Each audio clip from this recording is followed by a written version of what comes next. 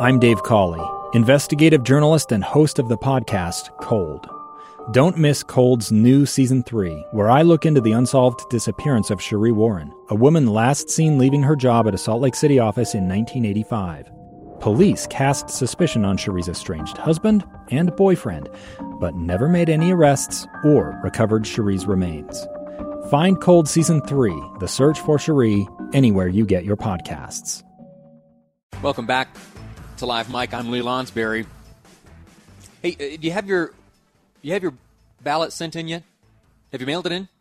Yeah, well, there's a deadline. Yeah, June 30th. You've got until June 30th, but why wait? Do it today. Just sit down at your desk, your kitchen table. Maybe you've got your ballot there at work. Fill it out. Drop it off in the mail, will you? You and I together will rock the vote from home and everywhere else here at KSL News Radio. So, yesterday, you know that we dedicated about an hour and a half to a press conference which was hosted by Governor Herbert as well as House Speaker Brad Wilson, Senate President Stuart Adams, as well as state epidemiologist Dr. Angela Dunn and some folks from the economic community, specifically Teresa Foxley, who is the president and CEO of the Economic Development Corporation of Utah. She discussed some of the goals laid out in the Utah Leads Together 4.0 plan that was presented yesterday by the governor and others. Specifically, she discusses laying the groundwork for economic expansion through infrastructure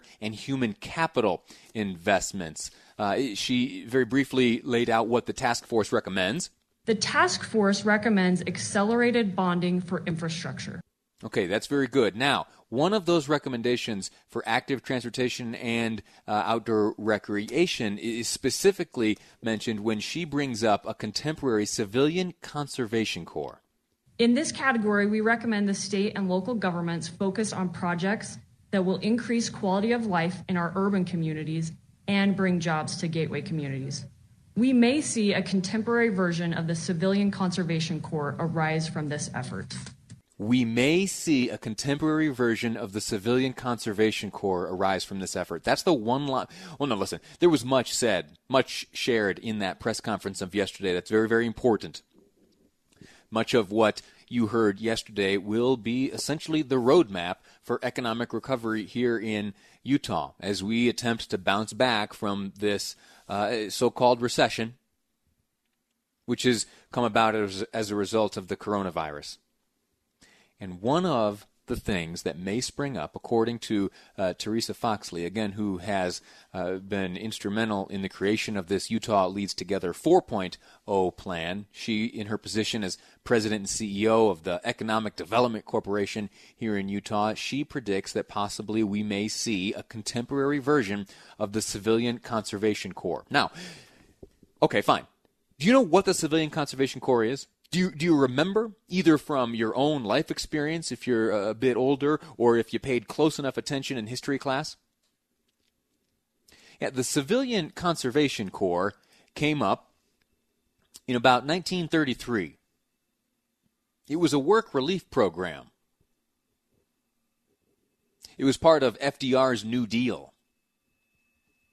It was initially designed to help unemployed, unmarried men, typically between the ages of 18 and 25, those who had been particularly impacted most severely by the Great Depression.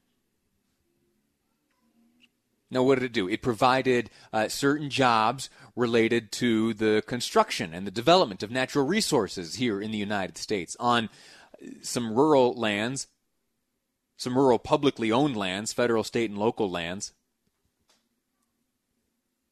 And it was designed to provide jobs for young men to relieve the families, their own families, who had been impacted so devastatingly by the Great Depression. Now, was it a good move or a bad move? Are we in a circumstance now where the government needs to be creating jobs for the sake of creating jobs? That's kind of what the CCC, the Civilian Conservation Corps, started as. It was, folks were looking around, okay, how can we put folks to work and pay them? All right, how about we'll get some of these camps together, we'll take care of these public lands. That'll do. Now, later, those camps turned into something of quite a benefit to the United States, an unforeseen benefit at the time, but you and I have discussed this a few times as we've looked back in history with these Civilian Conservation Corps camps. We've learned and shared the details together that in the midst of World War II, the Civilian Conservation Corps camps were repurposed as prisoner of war camps. Yeah, you might not have remembered this. I didn't remember catching it in history class, but during World War II, here in the United States, we housed over 500,000 Axis POWs. Yeah, so there were Nazis, there were Japanese, there were Italians. The Japanese in the relocation camps, a different issue there, but the Germans and Italians were certainly imprisoned after we captured them on the battlefield. They were brought back in empty cargo ships, and they were housed at the Civilian Conservation Corps camps, which were repurposed. Now, that's a tangent. The real issue at hand here is the claim, maybe, by Teresa Foxley yesterday that we may be seeing a contemporary version of these Civilian Conservation Corps. Do we need that here in Utah? I don't think that we do. I think that there are a number of indicators saying that if something like that were to arise, it would be only as an absolute last resort. And I don't think that we should take deliberate steps towards the government creating jobs for the creation of jobs' sake. Because I think that we are creative enough here in Utah. We are robust enough.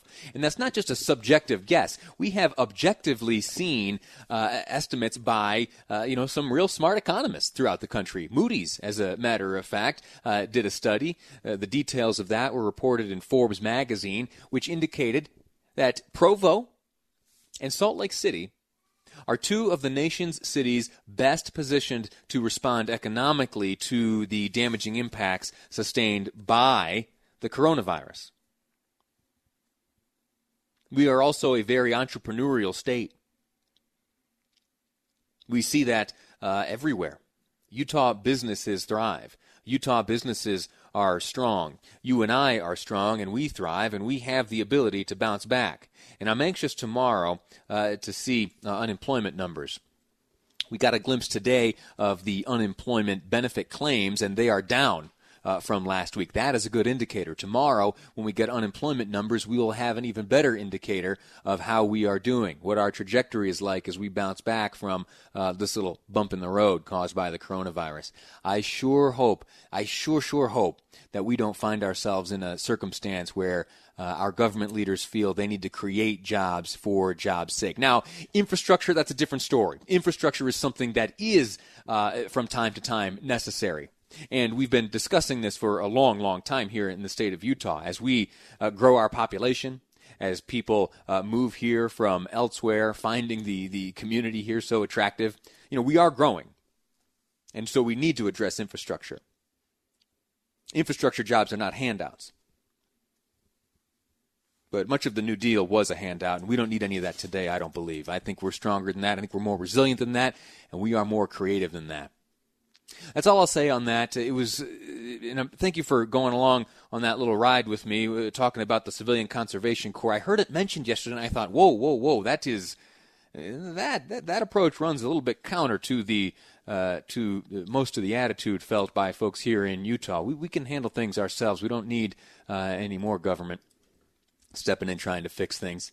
So we'll leave it at that, and we'll keep our eyes open to see if something like that ever does pop up. We're going to take a break now. When we return, I want to share with you some more details which have come from the Supreme Court today. The ruling is that the president's executive order of 2017 was executed improperly, and therefore the DACA program continues.